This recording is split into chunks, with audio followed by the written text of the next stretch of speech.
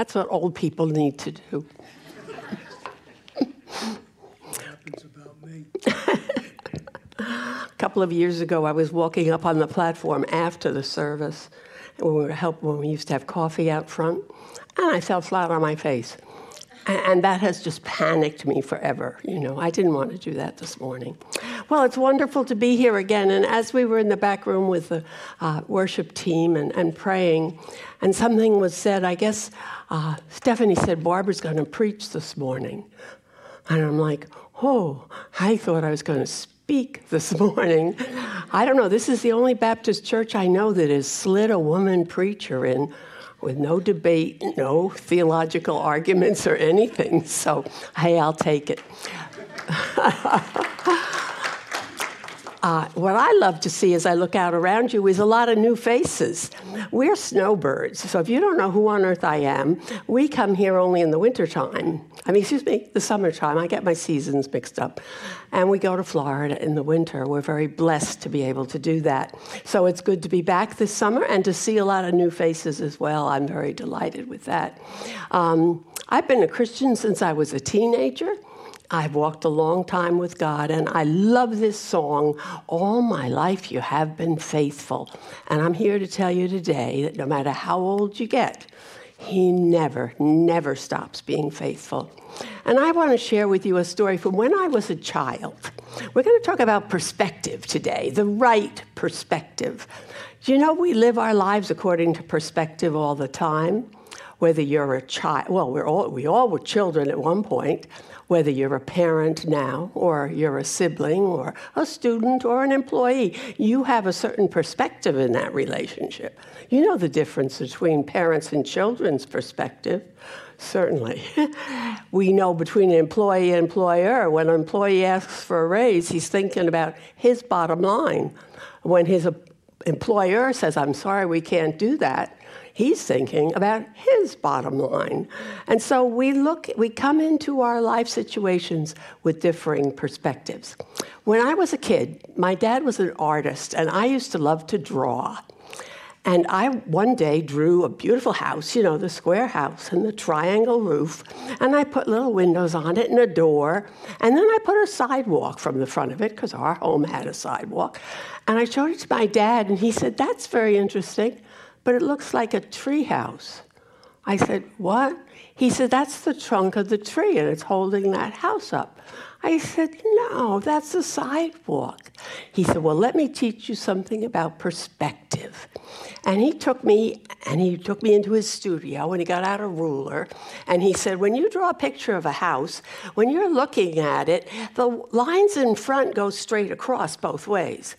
But the lines on the side go this way as they move away from you.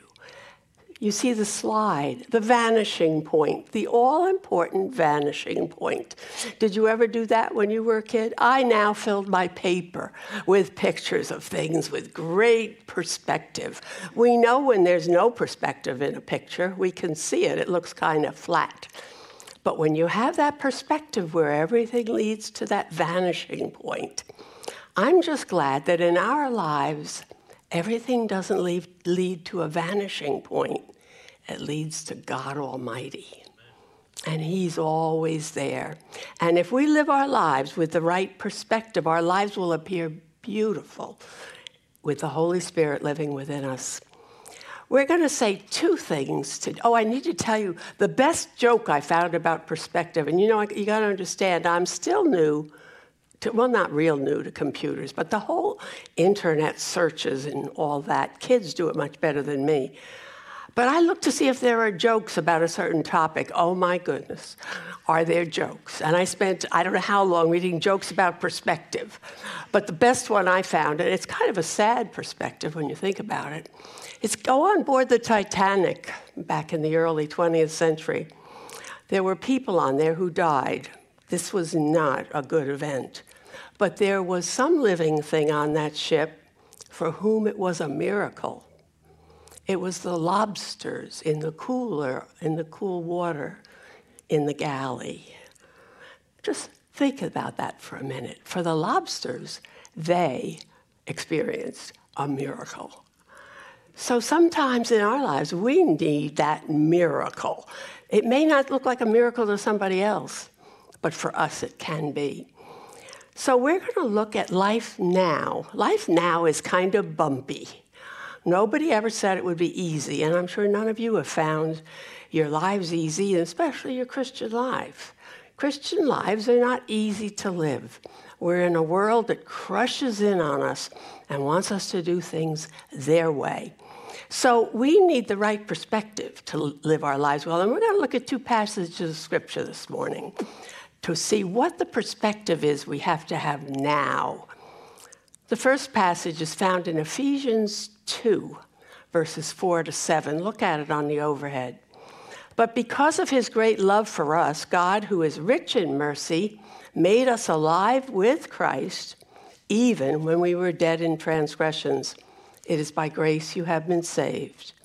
And God raised us up with Christ and seated us with him in the heavenly realms, in Christ Jesus, in order that in the coming ages he might show the incomparable riches of his grace expressed in his kindness to us in Christ Jesus. I want us to look at that phrase in verse 6. In the heavenly realms. Have you ever thought about the heavenly realms? In Florida this winter, we were studying the epistle to the Ephesians written by Paul. And we came to this verse, and for me, as I was studying it, it kind of jumped off the page. And I thought to myself, even after all these years as a Christian, what on earth are the heavenly realms? It's pretty important to know if we're going to say that's where we are. Scripture says that God, if you've put your faith in Jesus Christ and been saved by his grace, he has raised you up and seated you in heavenly realms with Christ Jesus. Did you ever think about that? We know we have a spiritual nature. It doesn't take much to talk about. You know, there are parts of us you can't see. Thank goodness for that. Don't we say that a lot of times? It's a good thing you can't see everything inside of me or me in you. But we also can use our minds to go to invisible places. Not long ago, I had to have an MRI, and it was of my head, which wasn't very pleasant because it's very loud if you've ever had an MRI. But as I lay there, I kept my eyes closed. You don't want to see that tube. And so I kept my eyes closed, and I imagined I was on a beach, lying there in the sun, and I could hear the ocean. I could almost hear the waves. You can imagine yourself anywhere. Music that carries you away. We say it transported me. So you understand what that is. But when was the last time you lived through a situation in your life, maybe a problem, maybe a fun thing, that you lived it being aware of being in the heavenly realms? That's the perspective we need to work toward. How bad can this problem be? Do you remember the first time you flew in an airplane? I do. I flew from Newark to Phoenix, clear across the country, and the skies were perfectly blue all the way across the country, and I sat with my nose plastered against the window, looking at all the stuff on the ground. It's fascinating. What a difference in perspective, isn't it? And I remember seeing in all the farms in the Midwest these circular fields. Have you ever seen that from the planes? All these circular fields. And I thought, I've ridden by farms. I've never seen a curved fence. What's with the circular fields? And again, years later, when we drove across country, I still looked at those farms to see if I could see the circles. You can't see them when you're right there on the ground. You need the perspective of being above them. And that's the difference it makes to sit in the heavenly realms and look at your problems. They will look entirely different. And why is that? Who's there with you? What's it say? God seated you with Christ. You can come to other passages of Scripture that are going to say, where is Christ right now? He's seated at the right hand of God. Have you ever imagined that's where you are? That's past tense. God has raised us up. This isn't something we aspire to. It's something God has already given us. He says, you sit here in my presence and in Jesus' presence and look through my eyes at your problems, and they're going to disappear. They're going to turn to nothing important. It's an amazing way to live our lives. And I challenge you to do that. I've had opportunities over my long life to live life from every perspective. I was a child, I was a parent, I was a wife, I've been an employee, I've been a church member, I've been a speaker. You look at things from different perspectives, but the major perspective that influences our behavior is whether we're living in the heavenly places. And God says, you're there. I put you there. Live as if that's where you are. Says God loved us. He made us alive. He raised us up. And he seated us with Jesus. Someone has written a book. A professor named Steve Seamond out at Asbury Seminary in Kentucky wrote a book called The Unseen Real. And it just makes the point there are many things in life that are real that you can't see. I mean, in science class, you learned that a long time ago. Can you see the wind is probably the most basic thing. We see the effects of things, but we don't see the thing. Well, you can't see the heavenly realms because they're spiritual. But our spirits can dwell there. Jesus' physical body is there, but our spiritual body goes there when we put our faith in Christ. Lots of unseen, real things. Our feelings are unseen, but they're real. Our love, our thoughts, peace. Can you see that? No, but it's every bit as real.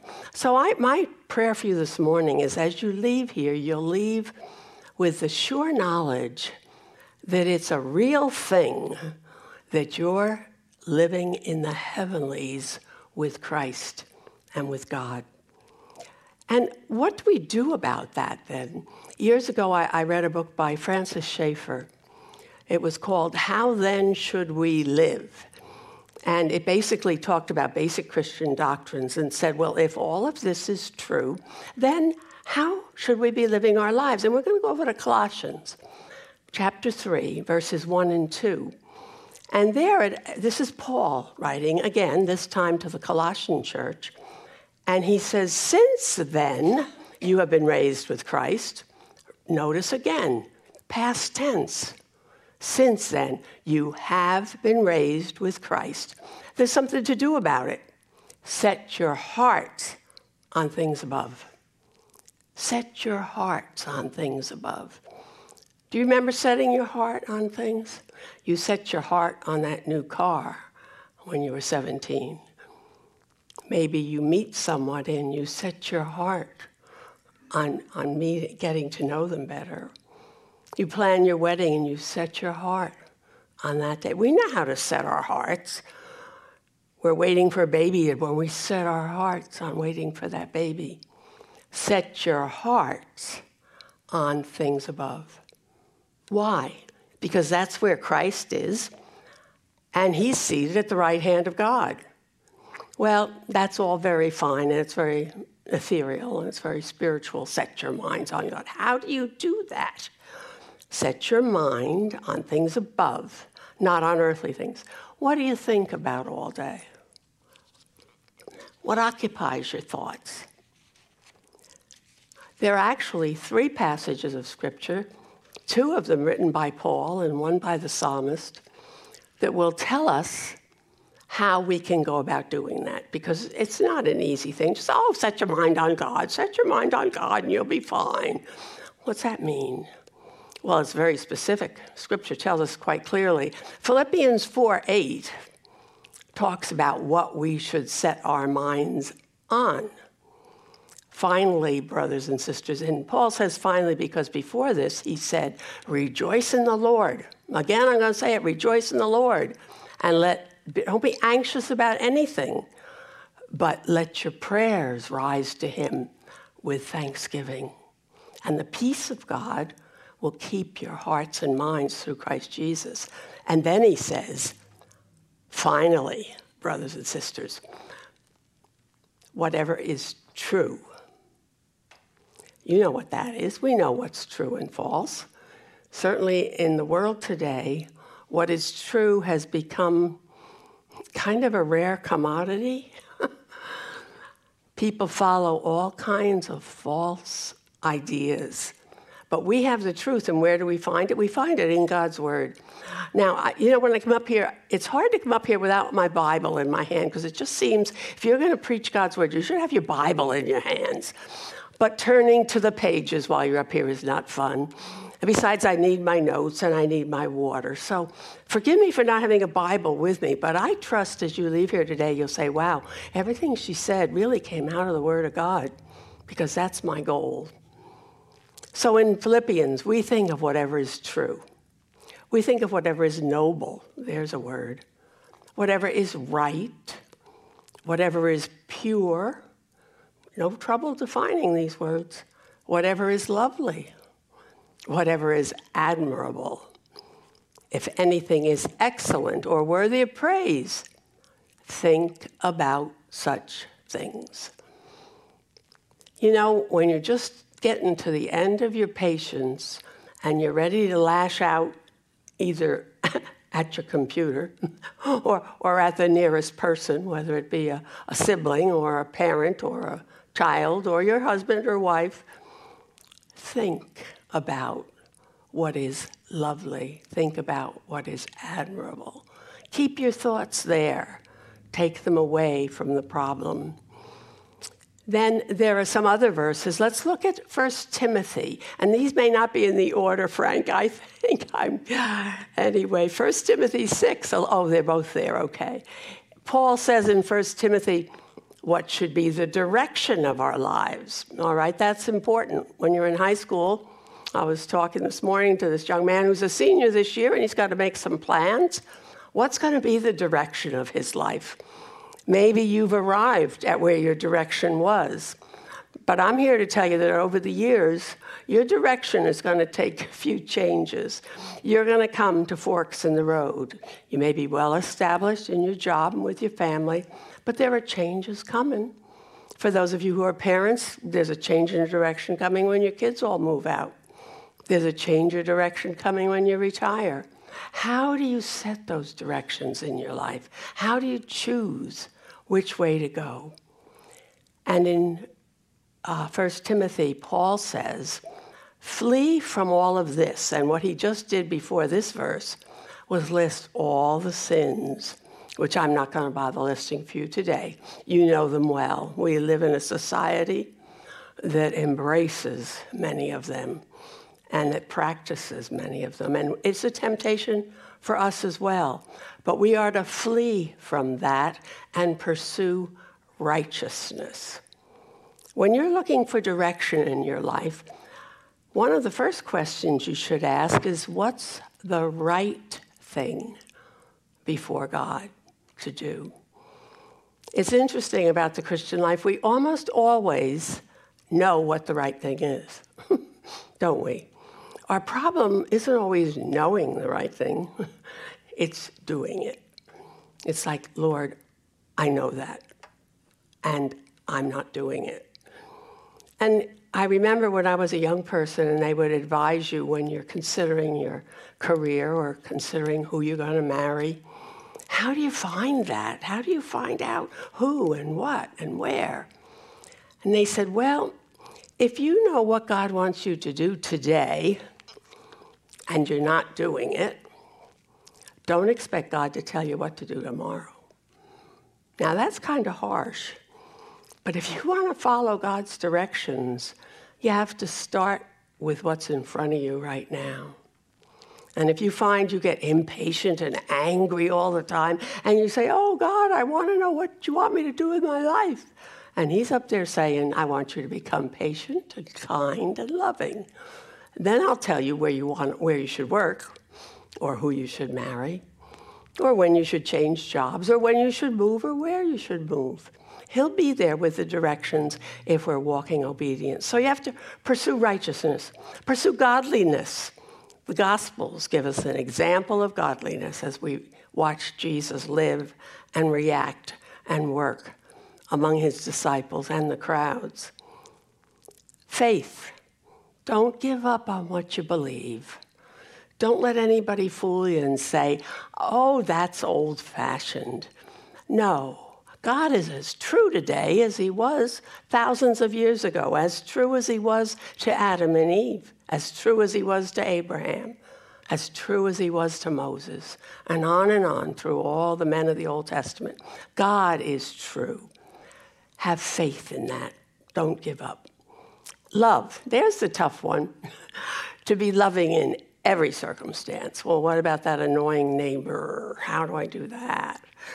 There are times that are going to challenge you in that, but Jesus says, no, I'm there with you. You're sitting next to me. I'll whisper some hints in your ear. I'll tell you what to do. How about endurance? You're going to need that in the years ahead. I can tell you that. You're going to need endurance. You know, one of the people have talked for years about when a bunch of old people get together, you know what they talk about? They talk about all their medical visits and all their ailments. Did you ever hear that? Did you ever say that? Heaven knows I used to say it. Hey, you know I'm old, and guess what? When we get together, what we talk about is our ailments and our doctor visits. Our days are filled with appointments with doctors. It's what we do. It's kind of where we are. But, where was I going with that? Endurance. You have to endure the changes that come in life. And you know, I have kids now who are all in their 50s, and I'm like, oh, how is that possible? Our youngest reached 50 this year. And they're all beginning to say, oh, wow, yesterday I was working in the garage, and I'm so sore today. Well, you know what my answer is? Just wait. Just wait. The best is yet to come. And gentleness. The way in which you relate to people. How gentle are you? Jesus was very gentle. I mean, when the woman taken in sin was brought to him, he didn't condemn her. He reached out to her. And he asked the others around them, who of you hasn't sinned? And then he said to her, go and sin no more. Your sins are forgiven. Jesus is one who forgives us gently, and he does. So, but it's not easy. Fight the good fight of faith. Sometimes it is a fight to hold on to your faith. I remember tough times, and I've spoken in church here a couple times before, and I've shared some of the deep waters I've gone through in my life in years past. And there were times when I wanted to give up on my faith. And you know what held on to me? Is when God put in my mind the thought, well, Barbara, where else are you going to go? Who are you going to turn to if you don't turn to me? God is the ultimate reality. He is the truth. There's nowhere else to go but to him. He's the loving, gentle, forgiving God who planned for our salvation before the beginning of the world because he knew what Adam and Eve were going to do. And he knew what we were going to do too. But he'd already forgiven me. All I had to do was come and say, thank you. I believe that. Thank you. So fight the good fight of faith. Take hold of the eternal life to which you were called when you made your good confession in the presence of many witnesses. We confess our faith to one another. That's one of the values of coming together for worship at church. One of the things I miss in church, and over many years, I've seen different things come and go in church habits. I come from an age where we sang only hymns from the hymn book with an organ and a piano. I come from an age where we had a Sunday evening meeting, and we had a Wednesday night prayer meeting. Those days back then. But I also came from a day when we used to have something called testimony night. Or sometimes on Sunday nights, they'd have testimony time every week. You know what testimony time was? It was when you got up and said what God said to you that week. What did God say to me this week? What did God say to you this week? Actually, I'm very pleased that our Thursday morning Bible study took a different turn this summer. Rather than studying some curriculum, we decided together we would use the daily bread, and it usually is in the back. I think they're all gone now for this season, but it's a daily devotional. You can even go online and put in daily bread, and it'll bring up today's reading. It has a scripture to read, has a little anecdote that kind of illustrates the scripture, and a little prayer to pray and a challenge. We all read that all week long, and you know what we do when we come together? We talk about how God spoke to us through those passages.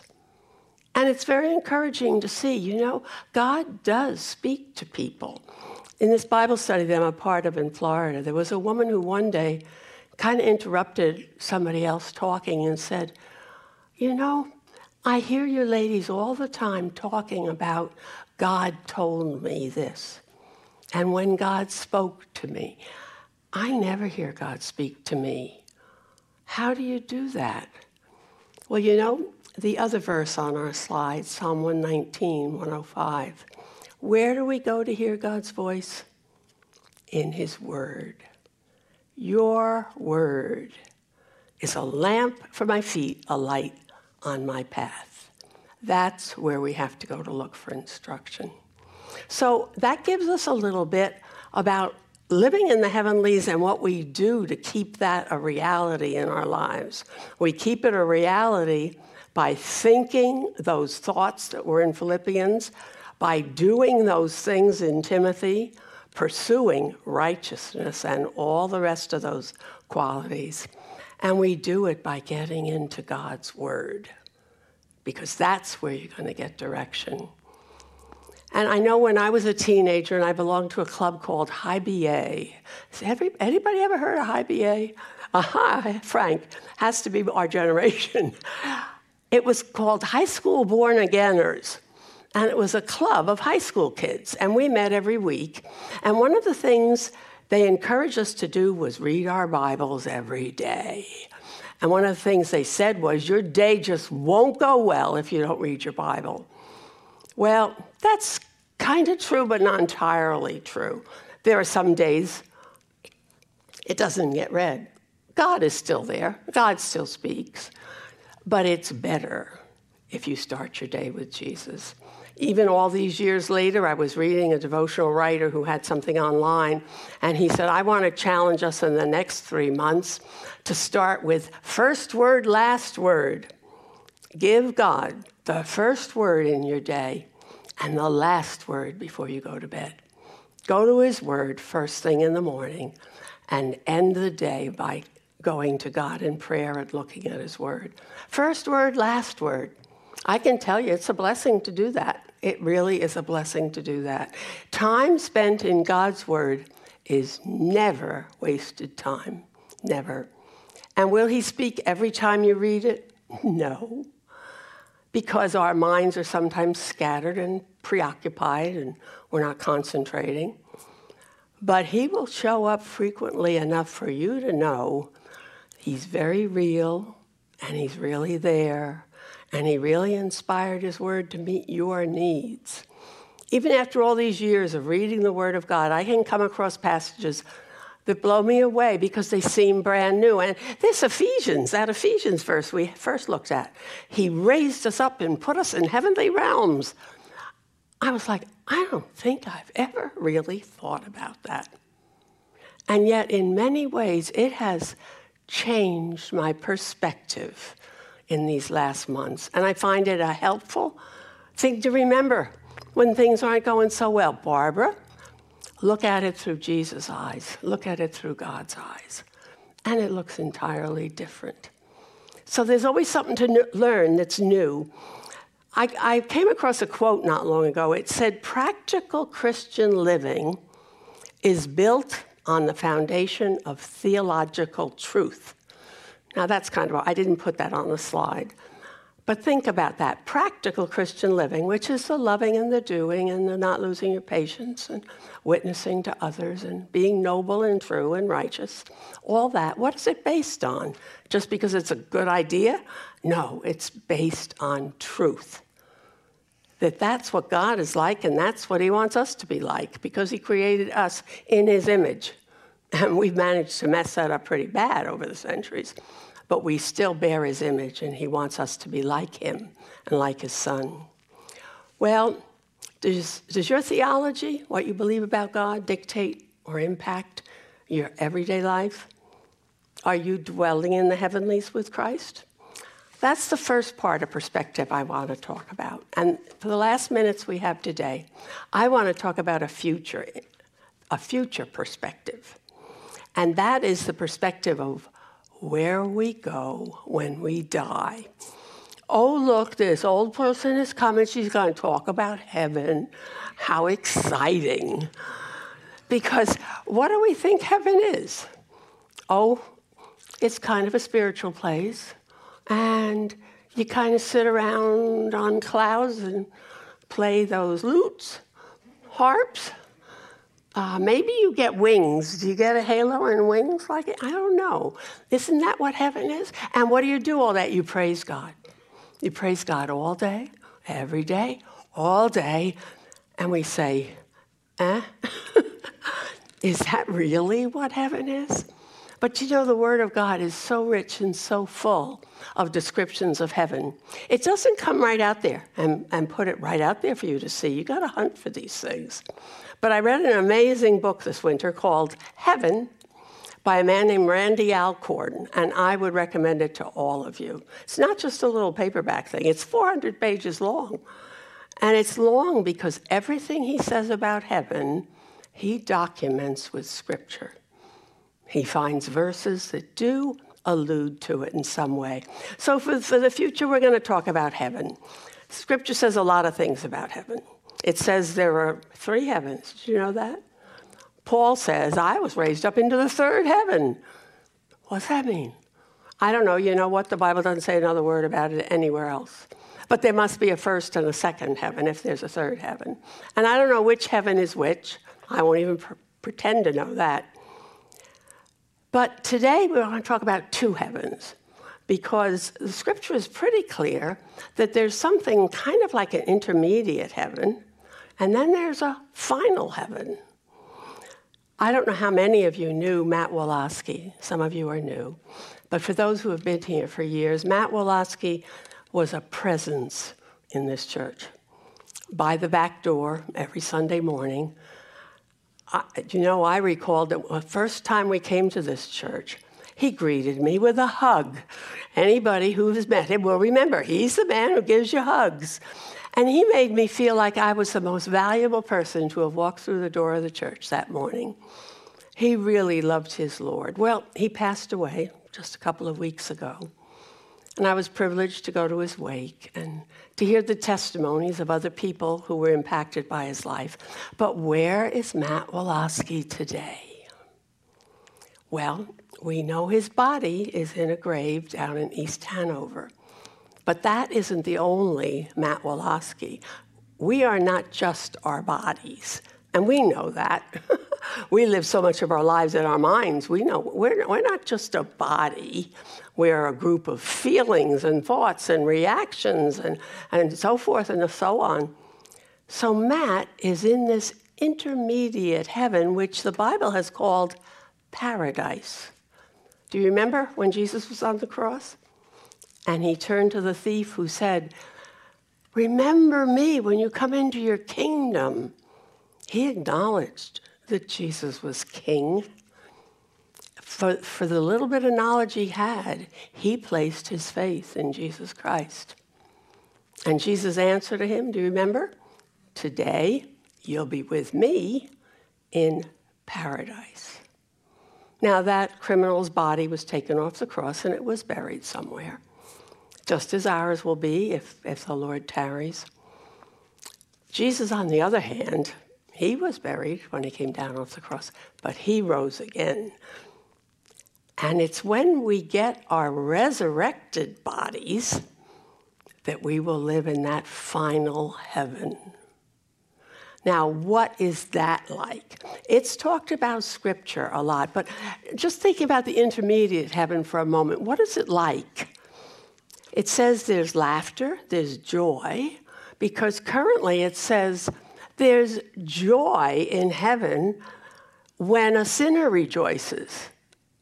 So whatever creatures are in the preliminary heaven, intermediate heaven, do have emotions. So they have emotions. I bet Matt is grinning from ear to ear today with that smile of his that always seemed to be there. We also, when we are in this intermediate heaven, use our minds.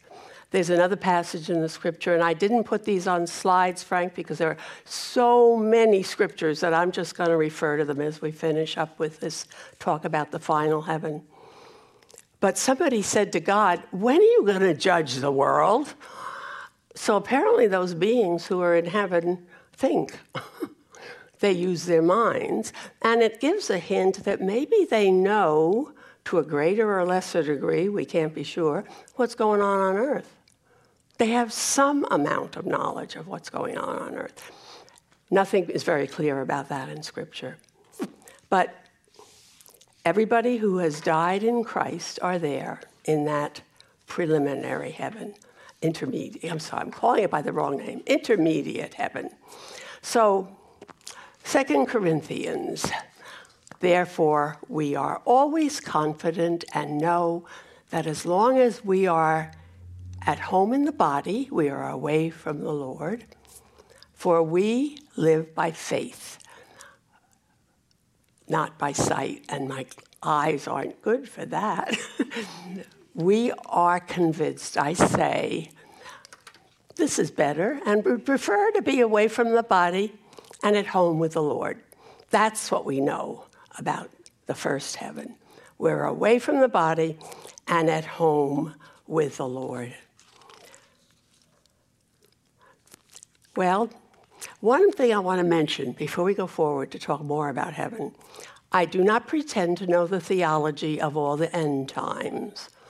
Scripture tells us there's coming a time when Jesus returns, and he will raise the dead from the graves, and we'll get our bodies back if we've died already.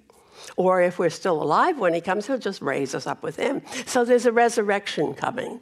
About all we know about the chronology of that is it's before we get to the final heaven. We will have physical bodies in the final heaven.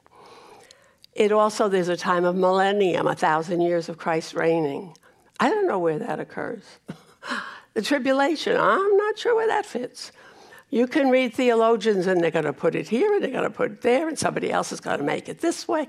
So we can't know everything that's going in between. So we're just talking about the final heaven today. The rapture is when our bodies will be taken up from the grave and restored to us.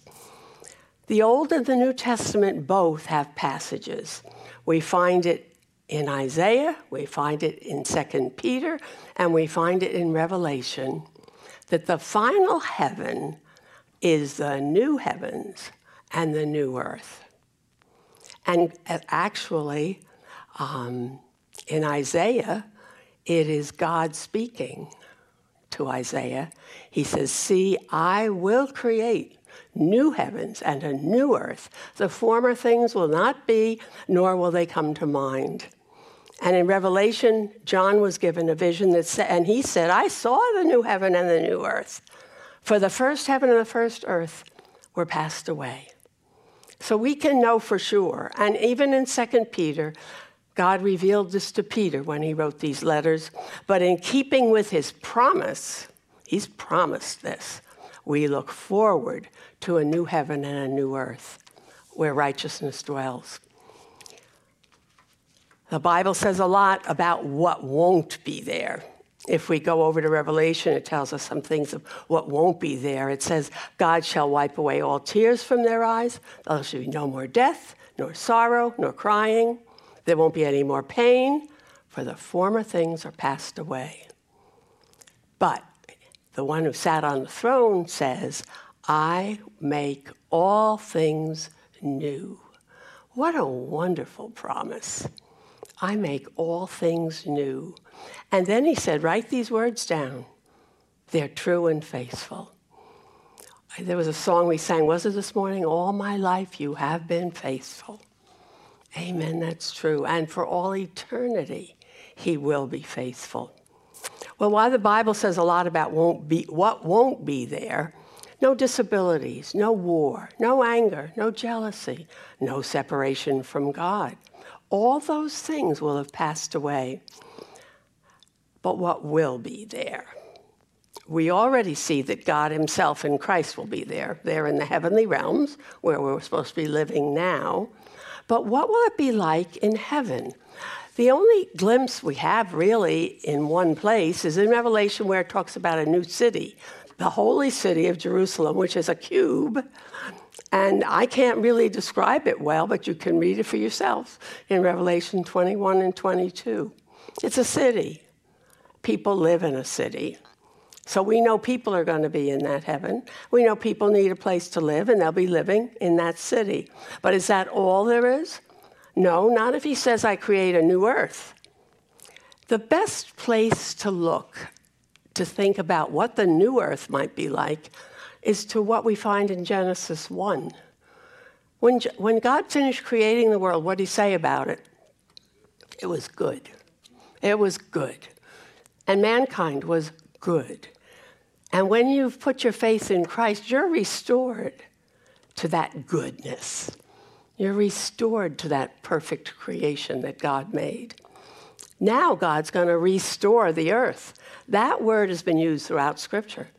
It says over, I think in Romans, that the earth is groaning for being restored. The earth struggles with this. Earth is affected by sin. Well, with the whole mantra of climate change, we know that man does affect where we live. The sin of our lives has impacted the world. Besides, there weren't weeds before sin. Did you know that? Adam and Eve in the garden had all the garden to provide for their food needs, but God said after they sinned, now the ground will be cursed, and you will labor hard. You will work hard just to get food for yourselves. We all know that, especially when you get near the end of your life. You realize you work. My grandkids are at the beginning of things at 23, and the two of them are trying to buy a house together. And one of my grandkids said to me on the phone the other day, Grandma, how did you and Grandpa get to where you are? You have a home in Florida, you have a home up here, you travel, you have such a good life. How did that happen? I said it pretty straightforward. I said, we worked hard. And that's what life is all about. This life here is working hard. God knew it would be. But don't forget the perspective you need on that. But anyway, back to this. What was in the old earth, the current earth we live in? There's stars, there's sky, there's clouds, there's mountains, there's oceans, on and on and on, vegetation to eat and to enjoy, animals. They were there at the first creation to rule over. And then you go further in the scriptures and you find out it says in the new earth, the lion will lie down with the lamb. And you know, some people kind of dismiss that's just symbolic. That's just talking about the peace that God gives us. No, it's not. In the new earth, that's the way the animal kingdom will be. Someone has said, do our pets go to heaven? Well, I'm afraid to tell you that the fact that they don't have souls is no. Ginger isn't going to heaven. He won't greet me there. But animals are in heaven. And who says you can't have a pet when you're in heaven? There's nothing that forbids that.